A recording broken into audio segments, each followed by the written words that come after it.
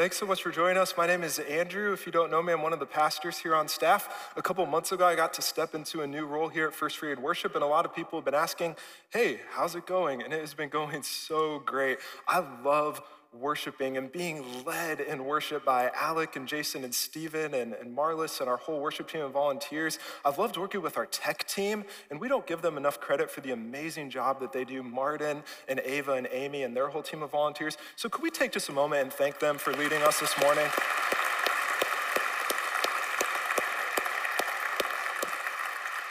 This morning, we are so excited because we're stepping into a new series called People Are Asking, and we're looking at some fascinating questions. Why doesn't God answer my prayers? How could a loving and good God send people to hell? I'm a Christian and I still have doubts. Is that okay? It's gonna be an amazing series, and we're so glad that you're here to join us in that. The series will also be just a little bit different in format. We'll have about a 20-minute message set up from our pastoral team for each of these questions. Then we've got these chairs here up on stage. We're going to feature a panel each week of trusted voices from our congregation. These are people that you know and will recognize from our church family. They've got expertise and experience wrestling with these questions. And just like you and me, they've struggled with these questions and looked for answers and sought to apply them in their lives. So we think you're really going to enjoy having a chance to hear from our panelists throughout this series. And we've got a great panel that's going to share with us this morning here in a little bit. So we're so excited about that. As we step into this new series together, there's two commitments that we want to make right from the beginning. First of all, we want to commit to follow God's word. We want to commit to follow God's word. Anytime we're dealing with difficult questions, there's a tendency either to just kind of casually go with culture and popular opinion, or to follow our own assumptions about the question and the topic. And we so need God's word to guide us, to lead us, to correct us where we're wrong. In Isaiah 40, verse 8, it says this: the grass withers and the flowers fade, but the word of our God stands forever. Amen? Amen. We believe that to be true. So culture is not our source of truth as we answer these questions. Our own opinions are our source of truth. The word of God is our source of truth, and we will go to that consistently to lead us, to guide us as the ultimate source of truth in this series. And then second, we want to commit to listening to each other well and to loving each other well in this series. Man, anytime you engage with tough questions, there's a chance for great conversations marked by listening and love and care. And we've all probably experienced the other side of that, where you're in a conversation where you feel really deeply about something that you believe, and all of a sudden the conversation leads to division and conflict and minimizing the other's point of view. And we want to avoid that as we step into this series. In Proverbs 19:13, it says this about listening in the midst of conversations: to answer before listening, that is folly and shame. Let's commit to listen well as we have conversations in the midst of this series. I remember a conversation that I had with a friend.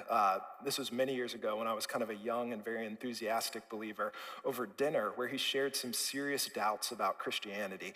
And I jumped right to an answer. I shared scripture, I talked and talked and talked, but my friend got quieter and quieter and less engaged. And my answer was, quote, right, but the way that I went about sharing it was just a total miss. As I talked with my friend later, I learned there was a long story for him of hurt and confusion connected to this story, and I really missed a chance to love him well by listening to that story and stepping into it by jumping ahead to the right answer. Now, the right answer is important, but the way that we get there and the way that we love others along the way is just as important. So let's commit to do that as a church family. We're going to have some amazing opportunities to invite friends and coworkers and neighbors to come and be a part of this series with us, and we hope that you'll invite them to come and enter into the conversation. This commitment to listen well reflects our church commitment to an undivided mindset. And if you're new to First Free within the last couple months or haven't seen the Undivided series, I'd recommend you check that out on our website. We unite around the most important essentials of our faith, and then we create space to have conversations, informed conversations, gracious conversations where there is room to differ on secondary matters. That's so important to who we are as a church, so we want to commit to that, and I encourage you to check that series out. This morning, we are diving into a really important question. Does the Bible say there's only one way to God? Does the Bible say there's only one way to God? This is one of the most common objections to Christianity in our culture. And there's two things that are happening right now that bring this to the forefront. First, we're encountering more diversity. There's more diversity than ever before in our nation. Racial diversity, ethnic diversity, cultural diversity, political diversity at kind of both ends of the spectrum, and religious diversity. We're more diverse than we've ever been. And then within that, there's a really interesting shift statistically that's taking place from religion to non-religion. In 2020, there was this interesting study that found that 1 in 4 Americans are basically completely religiously unaffiliated. 1 in 4 just kind of say they really want nothing to do with any one religion at all. And for the younger generations, that number goes up. It's 1 in 3. 1 in 3 Americans, 18 to 29, are religiously unaffiliated. And it's not just the younger generation. For those 65 and older, back in the 1980s, only 3% were unaffiliated. Now that number is up to 14. So whatever generation you're a part of, there's simultaneously more diversity that we're seeing and people just moving away from religion altogether. The second thing that's going on culturally is this growing embrace of tolerance and relativism. Now, tolerance is the willingness to allow something one doesn't agree with, and this is necessary for society to function. But as a culture right now, I think we're moving beyond that to an aggressive relativism that goes beyond recognizing that differences exist and instead asserts that all perspectives are equally valid and also that it's wrong or arrogant to tell someone their perspective is incorrect. I think this creates a lot of tension for us as followers of Jesus. There's more opportunities to share what we believe with people who believe differently, and there's more cultural pressure to stay silent. Tim Keller, author of The Reason for God, a pastor in New York, did a survey where he asked people for their objections to Christianity in New York City. And this question, is there really only one way to God, came up repeatedly. One of the survey respondents said this. He said, how could there be just one true faith? It's arrogant to say that your religion is superior and try to convert everyone else to it. Surely all the religions are equally good and valid for meeting the needs of their particular followers. Another survey respondent put it this way. He said, religious exclusivity is not just narrow, it's dangerous. Religion has led to untold strife, division, and conflict. It may be the greatest enemy of peace in the world. Man, these are important questions. How do we answer them? This morning, I want to look at 3 important principles from the Bible that will help us to engage with this question. I want us to spend some time in God's word, and then we'll have a chance to hear from our panelists. Let's pray and ask God to guide us as we dive into the Bible. God, I pray that you would lead us this morning. Would you direct our hearts into your truth? Help us not to listen primarily to culture. Help us not to listen primarily to our own assumptions about what is true. God, help us go to you. We believe that you're the source of truth. God, you're living water, the way, the truth, and the life. So we want to hear from you this morning. We invite you to speak. In Jesus' name, amen.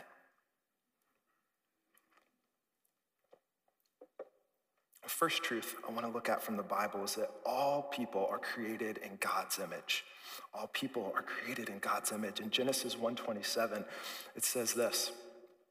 So God created human beings in his own image. In the image of God, he created them, male and female. He created them. Scripture is so clear that all people are made in God's image. This means they're designed to reflect, to know, and to be in relationship with God. Humans are hardwired to connect to their Creator. So religion and spirituality and all the different paths that people take to God reflect, at the very least, this made in the image of God desire to connect with God. Now, they may do so in a way that is misconstrued or misleading, but they reflect this nonetheless. I'm going to adjust this just a little bit for you guys hearing a little feedback. How's that? That better? Cool. Awesome. This made in the image desire that we have to connect with God. A.W. Tozer put it this way, and think about this quote. This is such an interesting quote. A.W. Tozer said this. The yearning to know what cannot be known, to comprehend the incomprehensible, to touch and taste the unapproachable, arises from the image of God in the nature of man. Deep calleth unto deep, and though polluted and landlocked by the mighty disaster theologians call the fall, the soul senses its origin and it longs to return to its source. It's kind of a deep quote, and there's a lot to think about there, but even within the fall and the brokenness of man in our world, and we'll talk about that, there's this yearning to know God and connect with God. We need to engage that yearning with other people with a holy humility. When we engage in conversations about faith with those with different positions, it's not an argument or a debate to be won. We're engaging with fellow image bearers of God. Doesn't that change the way that we engage in the conversation? It leads us to listen deeply, to seek to understand, to treat them with respect and thoughtfulness, to see how God is already at work in their lives, and to find common ground. This is how Jesus engaged in spiritual conversations in Scripture, and we should follow his example. In our well-intentioned desire to come to a right answer quickly, we can fly past the simple power of treating someone else as a fellow image bearer of God. What if in every conversation where we were talking about faith or religion or the things that really mattered, we engaged looking for ways that that person reflected God's image? That would so powerfully and so beautifully kind of change the conversation. So that's the first truth. We're made in God's image. The second truth is that all people are broken by sin and guilty of sin. We talked about the paths that we try to take to God and searching after him, made in his image.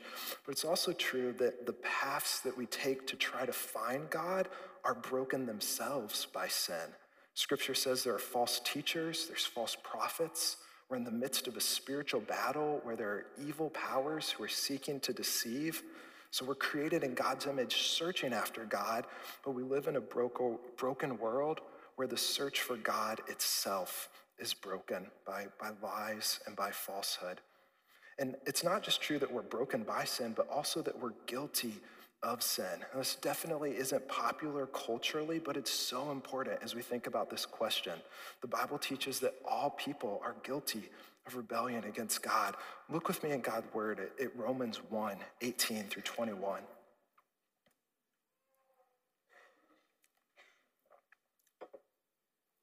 It says this, but God shows his anger from heaven against all the sinful, wicked people who suppress the truth by their wickedness.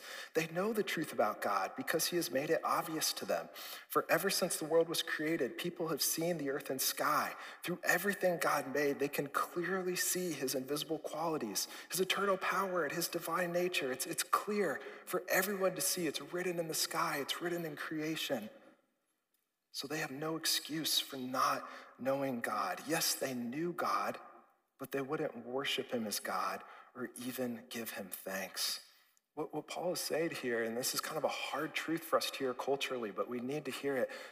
There's not an excuse for not listening to God, for not recognizing that he exists. He's teaching here that all people have deliberately and intentionally rebelled against God. We need to let that sink into our hearts. I think so often as we think about this question, we can look at the lives of good, moral, and upright, or at least decent people and wonder, is that really true of them? We kind of see the sin in the person who cut us off in traffic, right? Or the person who really annoys us at work. Yeah, maybe that person is sinful. But what about kind of my good neighbor that just lives down the street? There's an illustration from Francis Schaeffer that I think can help us on this point. Imagine that every person was born with a tape recorder that recorded not their words, but their thoughts, and specifically the judgmental thoughts they had towards others. It recorded every time they had a moral thought against someone else. Thoughts like, I can't believe they did that. I can't believe they were so selfish. I would never do such a thing. I can't believe that was so wrong of them to do. Then imagine at the end of your life, you had to listen to that tape recorder, play back all of your moral pronouncements against others, and then measure your own life, your own moral failings, your sin, your selfishness, your laziness and lust and lying, your greed, your hatred and your anger. You had to measure that against your own standards for others. Man, I know in my own life, I would fall so woefully short of even my own standards that I impose on others. And if that's true, how much more true is it that we would fall short of the perfect and holy and righteous standards of God? The Bible says that none of us see ourselves truly. Yes, we're made in God's image. We're capable of goodness and justice and beauty. But the difficult and foundational truth of the Bible is that we're broken by sin and guilty of sin. This is so important when we think about there being only one way to God. How could God reject good people seeking to do what is right? But the message of the Bible is that no one is good. No one seeks to do what is right, it says in Romans 3. Regardless of how, quote, good anyone may appear on the outside, all of us are guilty of rebellion and sin against God in ways that we can see and ways that we can't, and we desperately need his rescue.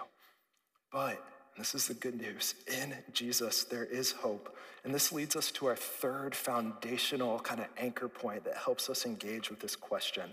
It's that salvation is by grace alone, through faith alone, in Jesus Christ alone. Look with me in Romans 3, 22 through 25. If you got your Bible, you can just flip over to the next page.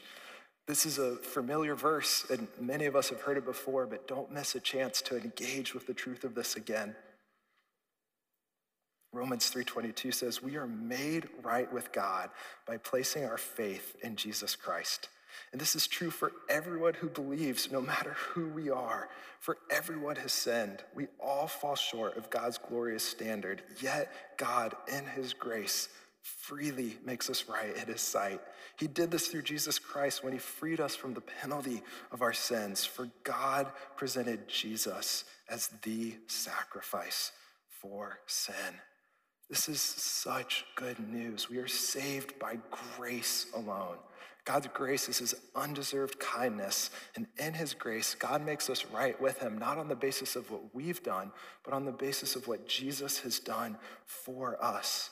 In Ephesians 2:8 and 9, it puts it this way. God saved you by his grace when you believed. You can't take credit for this. It is a gift from God. Salvation is not a reward for the good things we have done, so that none of us can boast about it. You know, many of us work so hard to be good, to try to save ourselves somehow, to try to earn salvation. The radical and freeing message of the Bible is that we can't. Salvation is a gift. It's by grace alone. And we're saved through faith alone. What does that mean, that we're saved through faith? Look again at Romans 3:22. It says, we are made right by placing our faith in Jesus Christ, by our faith. This is so important. What does it mean? There's an intellectual component of faith and believing that something is true, but biblical faith is more than that. It's entrusting your heart to Jesus entirely. It's believing him, trusting in him, giving yourself to Jesus with all that you are, committing to him. This is not a good thing that earns us our salvation. Rather, it's the humble response of a heart that's been transformed by God's grace. So we're saved by grace alone, through faith alone, in Jesus Christ alone. In Acts 4, verse 12, Peter says this as he's sharing the good news. He says, there's salvation in no one else. God has given no other name under heaven by which we must be saved. And Jesus himself, and John says this in John 14:6, a familiar verse, I am the way and the truth and the life. No one can come to the Father except through me. Now, I think if we're not careful, we can mishear this a little bit. Jesus is exclusive on this point, not because he's prideful, but because he loves us. He isn't standing in front of heaven with his arms crossed saying, my way or the highway, you're wrong, I'm right. Jesus is stating a simple truth of fact, and he's standing with his arms open, inviting all to come to him because he alone died for our sins. He alone rose from the grave, and in him alone there's eternal life and salvation and forgiveness and freedom and assurance. He is the only way, and Jesus in love shares that with us. I was talking with one of my friends who's a pastor about this topic as we were wrestling with it together, and one of the things that he said really stood out to me. He said, what makes something true is not how sincerely you believe it, it's whether or not it actually corresponds with reality. In Jesus being the way, the only sacrifice that is sufficient to pay for our sins, the only one who has conquered sin and death, friends, that corresponds with the reality of our universe. So Jesus says, come, I'm the source of life, of forgiveness. I'm the way. Come to me. Salvation is by grace alone, through faith alone, in Christ alone. And that's such good news. Have you accepted that? Maybe today is your day where God would lead you to step into a relationship with him. We'd love to talk with you about that. So those are our 3 points for this morning. We're made in God's image. We're broken by sin and guilty of sin, and salvation is by grace alone, through faith alone, in Christ alone. I want to pause just for a minute and step back and take a look at the big picture. Does the Bible really say that there's only one way to God? These truths in God's word leave us with the answer of yes, and Jesus Christ is the way. Now, each person who finds him will have a different story. They'll walk a different journey. And in Revelation, there's a joyous multitude of every people, tribe, nation, language, and tongue who are praising Jesus for giving his life for us on the cross and the salvation that is in his name. And we look forward to that day. But until then, I think the truths here in God's word leave us in a place of tension. It's the tension of living in a broken world where so many reject Jesus or have never heard of him. These truths lead us to wrestle deeply with that reality. And if that reality doesn't move our hearts, I think we miss what Jesus and the Bible are saying here. That tension of living in a broken world where there's so many who don't know the Lord, it needs to move our hearts deeply. That's why Jesus calls us to go and make disciples, to share the gospel, to always be prepared to give an answer for the hope that we have, to let our light shine, to pray for others. Man, we need to be engaged in that mission as God's people. And I think if we don't feel the tension of these truths and don't feel sorrow in our hearts over so many who don't know the Lord, we can become so distracted by all the other priorities and pursuits of life. Or we can just casually go with culture and kind of shrug our shoulders and say, well, I guess all paths lead to God. We could just grow cold to the truth that is here in God's word. And if we miss that, we can become distracted and disengaged from sharing Christ with people who desperately need to hear. Man, our hearts need to be moved deeply for those who don't know God. And I've just felt that tension so deeply in my own heart. God challenging me saying, hey, Andrew, are you engaged? Are you following me? Are you obeying me and sharing Christ with others? There's a story that I want to close with here as we get ready to transition to our panel. When I was in college, I developed a good friendship with a Chinese exchange student. We played basketball over at the rec center, and then we would play ping pong. And I normally won in basketball. I was about 1.5 feet taller than him, so that helped. He destroyed me in ping pong every single time we played. So much so that he decided to train me using a method he had learned in China, where we played with 2 ping pong balls at the same time. And at first, I could barely even return a single volley, but by the end of the semester, I could actually volley with him for about 30 seconds, 2 ping pong balls at the same time, and I got a lot better. He was really, really good. Our friendship grew really close, and as the semester went on, I felt God leading me to share Jesus with him. I was in a Navigators campus leadership group, and they were encouraging us, always be on the lookout for chances to share your faith, and this seemed like a good chance.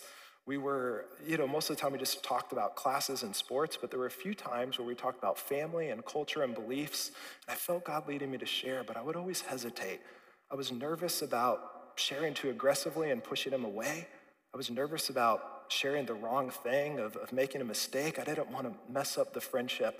And so week after week after week went by, and it came to the end of the semester when it was time for him to go home. I just felt God say to me, hey, Andrew, it's now or never. This is kind of your last chance. So I invited him over for dinner. We had a great time together, and I asked him if I could share a little bit about my Christian faith, and he was so open to hearing.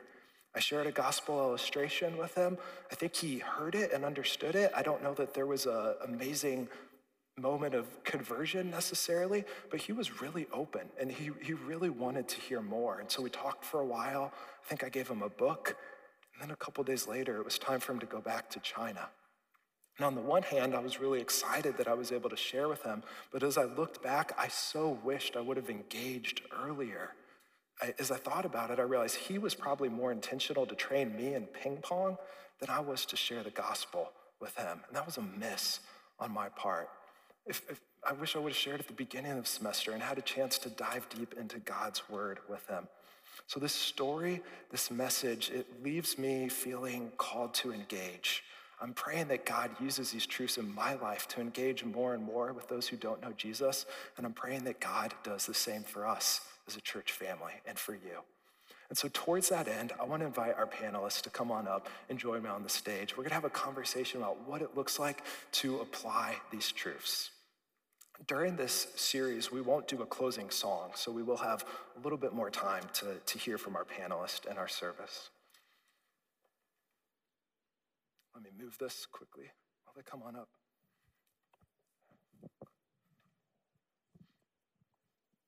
Well, guys, welcome. It has been so much fun to talk with you guys this week and to grow and to learn from you. Joining us for our panel this morning, we have Kathy Nelson. Kathy has been going here to First Free since 1993. She was on staff in missionary care and global outreach for many years and has such a passion to share Jesus. Kevin Crosley has been at First Free for 20 years, since 2002. He's on staff as our pastor of leadership development and operations, my favorite title to share. And what I love about Kevin is his heart for authentic conversations that lead to Jesus.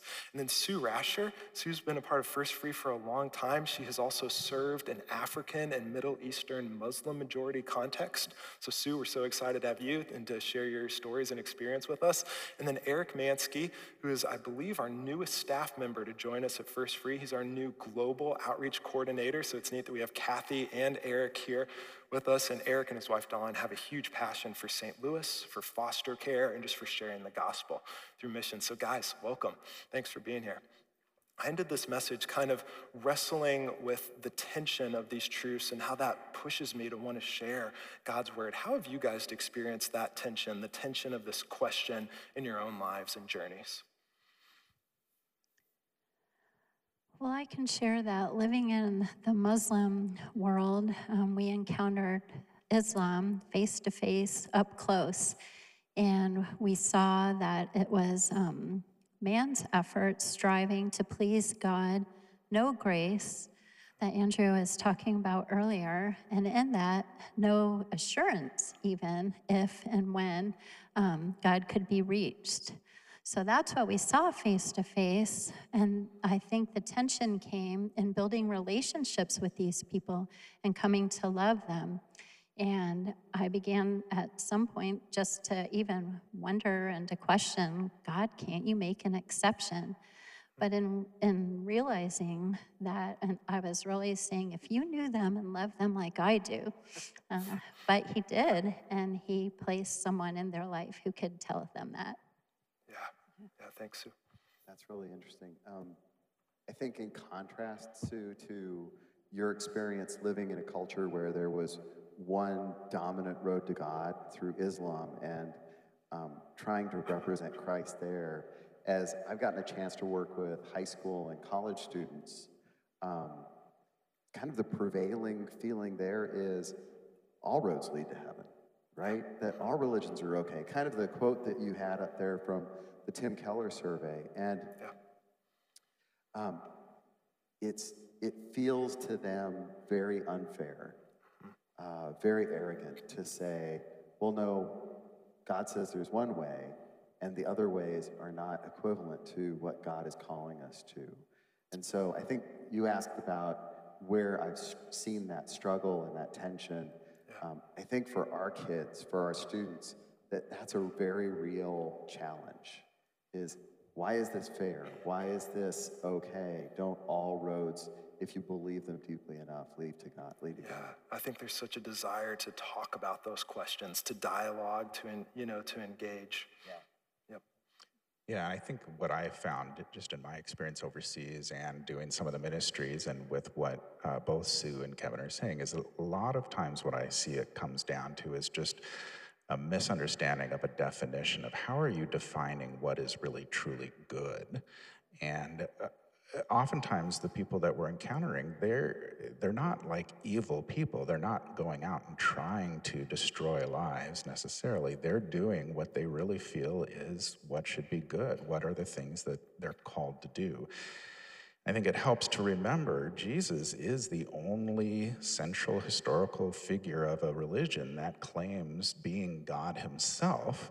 And when we're talking about, the question of does the Bible really say there's only one way to God? Well, it's you're saying God himself has come and is telling you here is how to come to me. So naturally, yeah, that's going to be the one way to get there.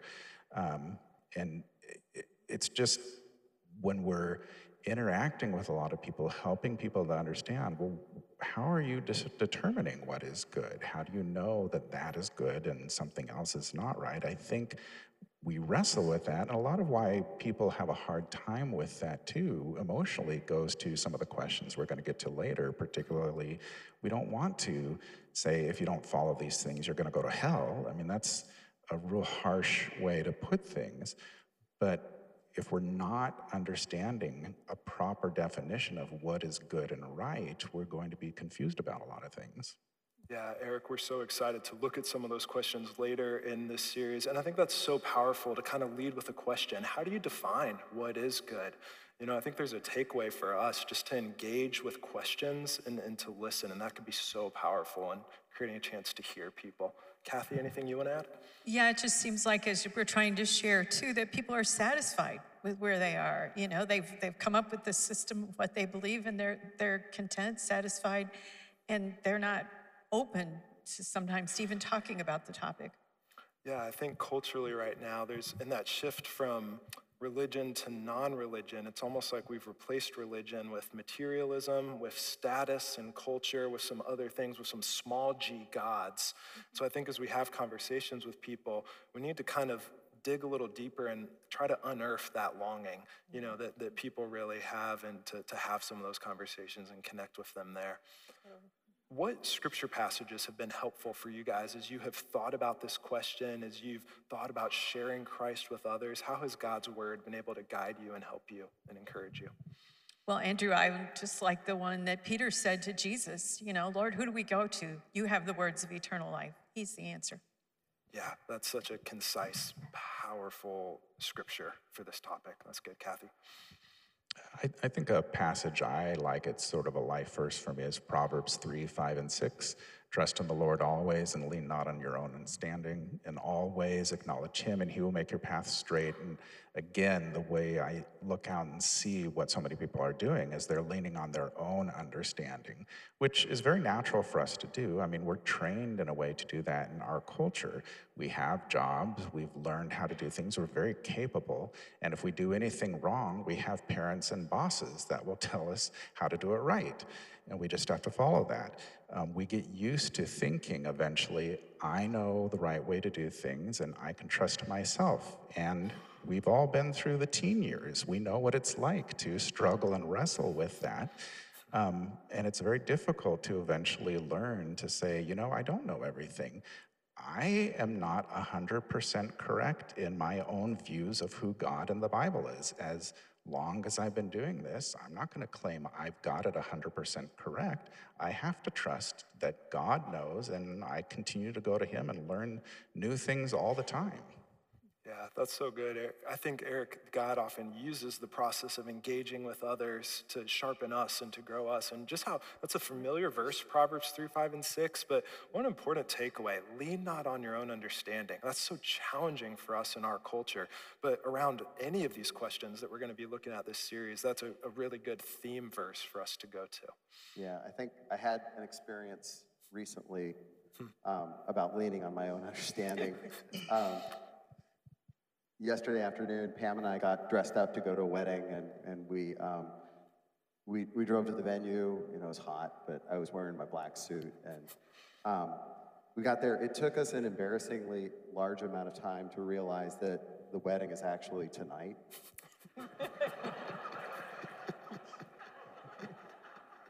And maybe that was just as a gift from God to realize that it doesn't really matter how sincerely you believe something. if what you believe sincerely is not true, and if you just lean on your own understanding.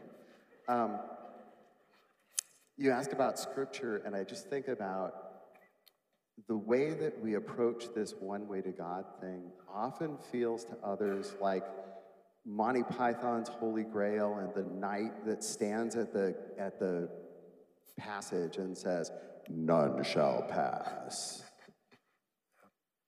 And that's not the Jesus that we find in Scripture, right? The Jesus that we find in Scripture is a Jesus that in Revelation says, "I'm standing at the door and knocking, and if anyone opens the door," meaning the door to our hearts, "then I'll come in and fellowship." It's the Jesus who in the Gospels we see inviting Zacchaeus to come down from the tree and to come into the house and to share a meal and to have relationship. And this concern for the people was the reason that Jesus came. Yep. And in Matthew 11, we see him addressing this issue of exclusivity, this issue of separation, when he has been serving in these towns and doing ministry and telling them that he is the way, the truth, and the life, and performing miracles to demonstrate the truth of what he's saying, and being rejected. And he says, "What sorrow awaits you, Chorazin and Bethsaida? For if the miracles I did in you had been done in the wicked Tyre and Sidon, their people would have repented of their sins long ago, clothing themselves in burlap and throwing ashes on their heads and showing their remorse. I tell you, Tyre and Sidon will be better off on Judgment Day than you." And you just hear the anguish in Jesus' words there. Yeah.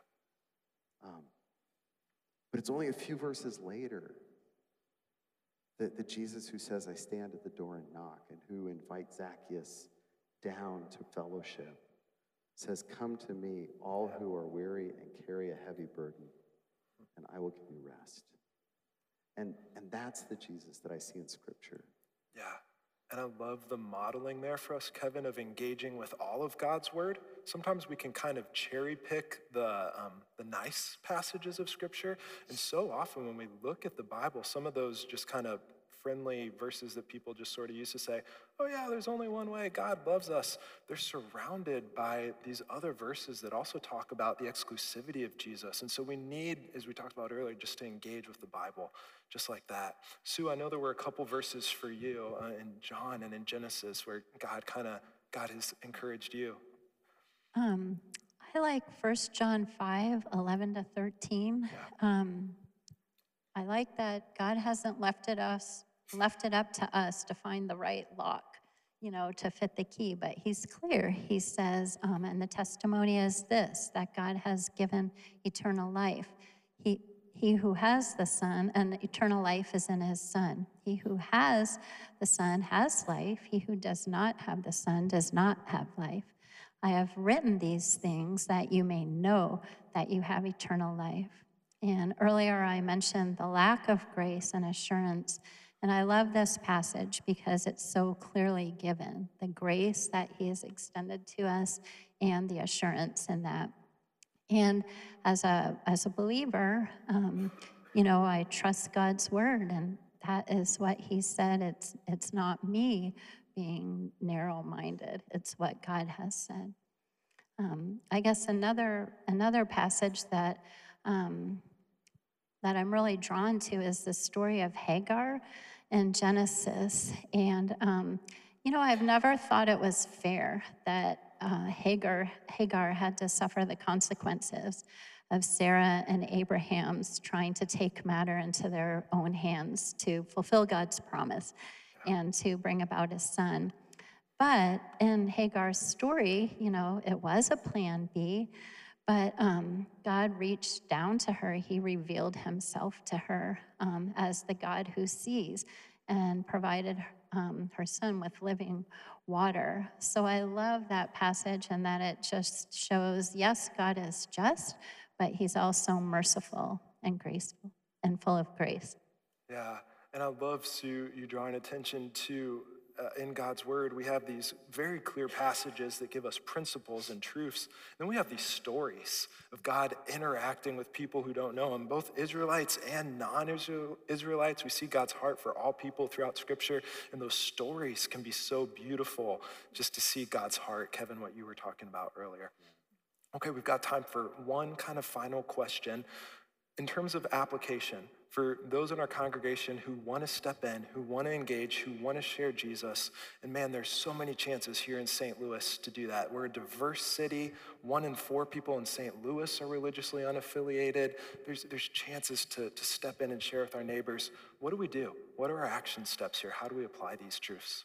I'm going to jump in first. As your new global outreach coordinator, we definitely have a lot of opportunity to be involved and to help those that are involved more directly than maybe you can be at the time. We have about 25 missionaries that we share globally and here in the States as a church, and I realize there are a lot more missionaries that we as individual people and couples support as well. So you can definitely learn more about that. We will have short-term missions and other trips available to go on, so definitely sign up for those.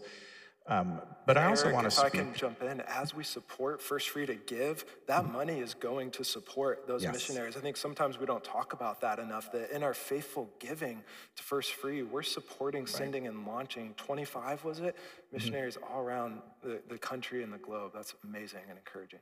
Yeah, and I also want to speak to kind of the other side of things because in addition to having this role, I have a full-time role at a corporation, and I know sometimes it's hard for us to speak about these topics in our workplace. And I've been in education, I've been in the corporate realm, and there's a way to do it. I mean, you don't just blast people with what you feel should be right, but it is possible to have these kinds of conversations with people even in the workplace. I remember one time I was working at Starbucks, and a young woman and I there were in discussions about things and got around to what we believed and why we believed it, and I shared with her, got to a point where I was able to explain, well, I just don't believe that anyone to the level of what God would require is good to that level. There is no one that's good. We just can't reach that. That doesn't mean you shouldn't try to do good things, but no one on their own is going to be there. And she just was appalled. She looked at me and she was like, well, that's so negative and pessimistic. How can anyone believe that? And you know, this is a non-believer, so I can't just necessarily go over to, you know, well, Jesus died for your sins, all that kind of stuff. So, but what I helped her to see is I said, well, I mean, think of it this way. Can you even live up to your own standards of what you feel is right?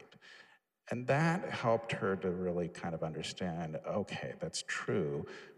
We have our own standards of what we feel are right and wrong. We don't even live up to those. How are we really going to expect to live up to a holy God's standards? That got her a little further along the path. I mean, I think it's also helped her remember we're just a part of what's going on. It's not up to us to bring everybody all the way around. God is using people all around everyone to help them get to know him better. So that maybe will take some of the pressure off as well. He's just calling you to do your part, to be part of what he's doing. Yeah. Thanks, Eric. You know, I think about a C.S. Lewis quote that I'll just paraphrase, that God whispers to us in our joy, but he shouts in our pain. And Lewis calls suffering God's megaphone. And I think when we ask the question, how do we connect with people around us, that when people around us are suffering and going through pain, that's a huge opportunity for us to be Jesus and to bring the love of Jesus into those situations. Yeah. And this weekend I've been thinking about the receiving of the recent court case and this decision that is causing so much pain and suffering for people that disagree with that decision. Yeah. And some on social media, in the name of Christ, are kind of taking a victory lap or dunking on the political opponents. And I think it's such an opportunity for us as the church to recognize the real pain and suffering that people who don't know Jesus and who aren't following are experiencing, and to use that as an opportunity to love, to not give up the truth, to know the truth, but to speak the truth in love. And it's left me wondering, in those interactions, what Jesus will they see in me? Yeah. And as we go along, it's going to create opportunities for other women who are suffering with unexpected, unplanned pregnancies.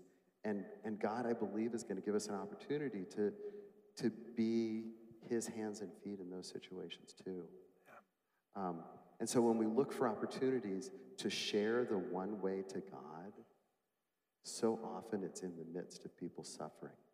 And it's through love and compassion that we can offer in Jesus' name. Yeah, amen. I agree with you guys, with Eric and the good question, and with Kevin on being just sensitive to where people are trying to work in their pain and stuff like that. I kind of thought, why am I on this panel? I don't have the gift of evangelism. People say I have a passion for outreach, but I can only tell you maybe 3 people I've led to Christ. But it's not because I don't have the training or all the biblical knowledge, the evangelism explosion class, all that stuff. I'm probably too introverted, so sometimes I'm not engaging enough with people to have those conversations. But God's working on that. He's helping me grow in my love for other people. But despite my personality, God is always working. It's his kingdom, and he's building it. We had an interesting experience recently. Scott and I were walking around our neighborhood, and we paused to talk to a neighbor, and he said, do you guys have a Bible study at your house on Tuesday night? You know, all those cars are parked out in front. And I thought, oh no. He's going to complain about how we're parking and filling up the neighborhood. And what he said was, could I come? We were blown away. It just amazed us. So I'm learning that as I focus less on having to share the whole gospel from beginning to end, see my own deep sinfulness. So I speak from a position of humility. I listen more, like what you were saying with your friend. God is giving me those chances. I don't think you have to know so much apologetics. In most cases, you just need to know what you believe, your relationship with God, and some bits from the Bible, but you're looking for a place to share a piece of truth. And that may be all you get to share for that day, but that's what God's calling you to at that moment. Yeah, thanks, Kathy. If I can just add one other little piece to that too, that kind of came up as we were talking. I think sometimes we also struggle with the people we reach out to being deserving. And we need to remember, regardless of what people have gone through, we didn't deserve to be rescued either. And so none of us are really deserving of this truth. It's a good point to remember. Yeah, that's good, Eric. Sue, what about you? What kind of practical advice would you have?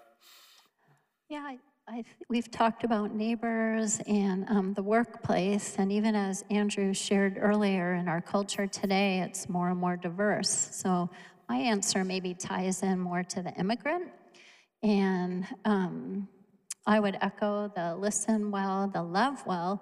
You know, the refugees that we served, so many times we heard them say, it's the Christians who help us. So love speaks a lot. I would also say to share stories from God's word, and to share stories of God's word at work in your life. And I guess I would like to share a story. We had the privilege of meeting a Yemeni Muslim background believer refugee family, and the husband came to Christ.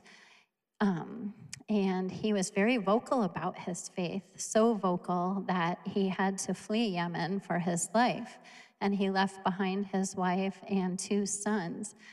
They eventually were reunited. But then I later had the privilege of discipling this wife in her new faith. And her story is powerful in that she shared that her husband shared with her, but she was reluctant. There was a lot of fear that kept her from responding, fear of leaving her culture and religion that had been her whole life, fear of the consequences. But what spoke to her heart most was that what began to speak to her heart was that she would hear her husband praying for her late at night. And then he left, he had to leave. And she began to read God's word for herself. And in reading that, she began to see the truth of it. And that truth helped her to step beyond her fear into, into seeing the love of God and what he had done for her through Christ. And she put her faith in Christ. And as we were doing a Bible study once, we were kind of comparing what the Quran says, about Jesus. There's some signs in that point to Jesus and what the Bible says. So we were looking at the story of Noah. And we read the story of Noah, and then we got to the verse that said, "And God shut the door."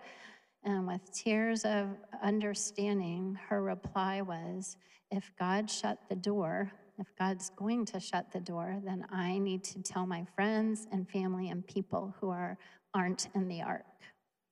So. Yeah, wow, thanks, Sue. I think that's a really good place for us to kind of close this service with this desire to share Christ with others. To go back to what Kevin shared earlier, Jesus says, "Here I am.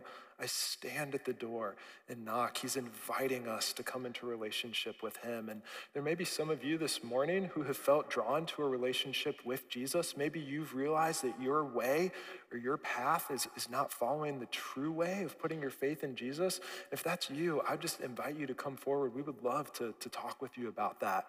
And then for the rest of us as we close, I'd like to invite you to pray and just ask God to lay the name of one person on your heart that you might want to engage with this week, that God may be leading you to engage with this week. It'd be incredible to hear stories of how God has used our church family just to share his love with others. So let's take a moment and we'll pray together. God, we invite you now to lay the name of a specific person on our heart that you would like us to love, to care for, to pray for, to listen to, God, maybe to reach out and invite them over for a meal, just to step into their lives. For every person in our church family, God, would you be laying one specific person on their mind and on their heart? And then, God, we just invite you to work. We invite you to work in our hearts. We invite you to work in their hearts. We know, Jesus, that you're the Savior and that you're drawing all men to yourself. So we invite you to do that here in St. Louis and here in our church family. And it's in Jesus' name that we pray. Amen.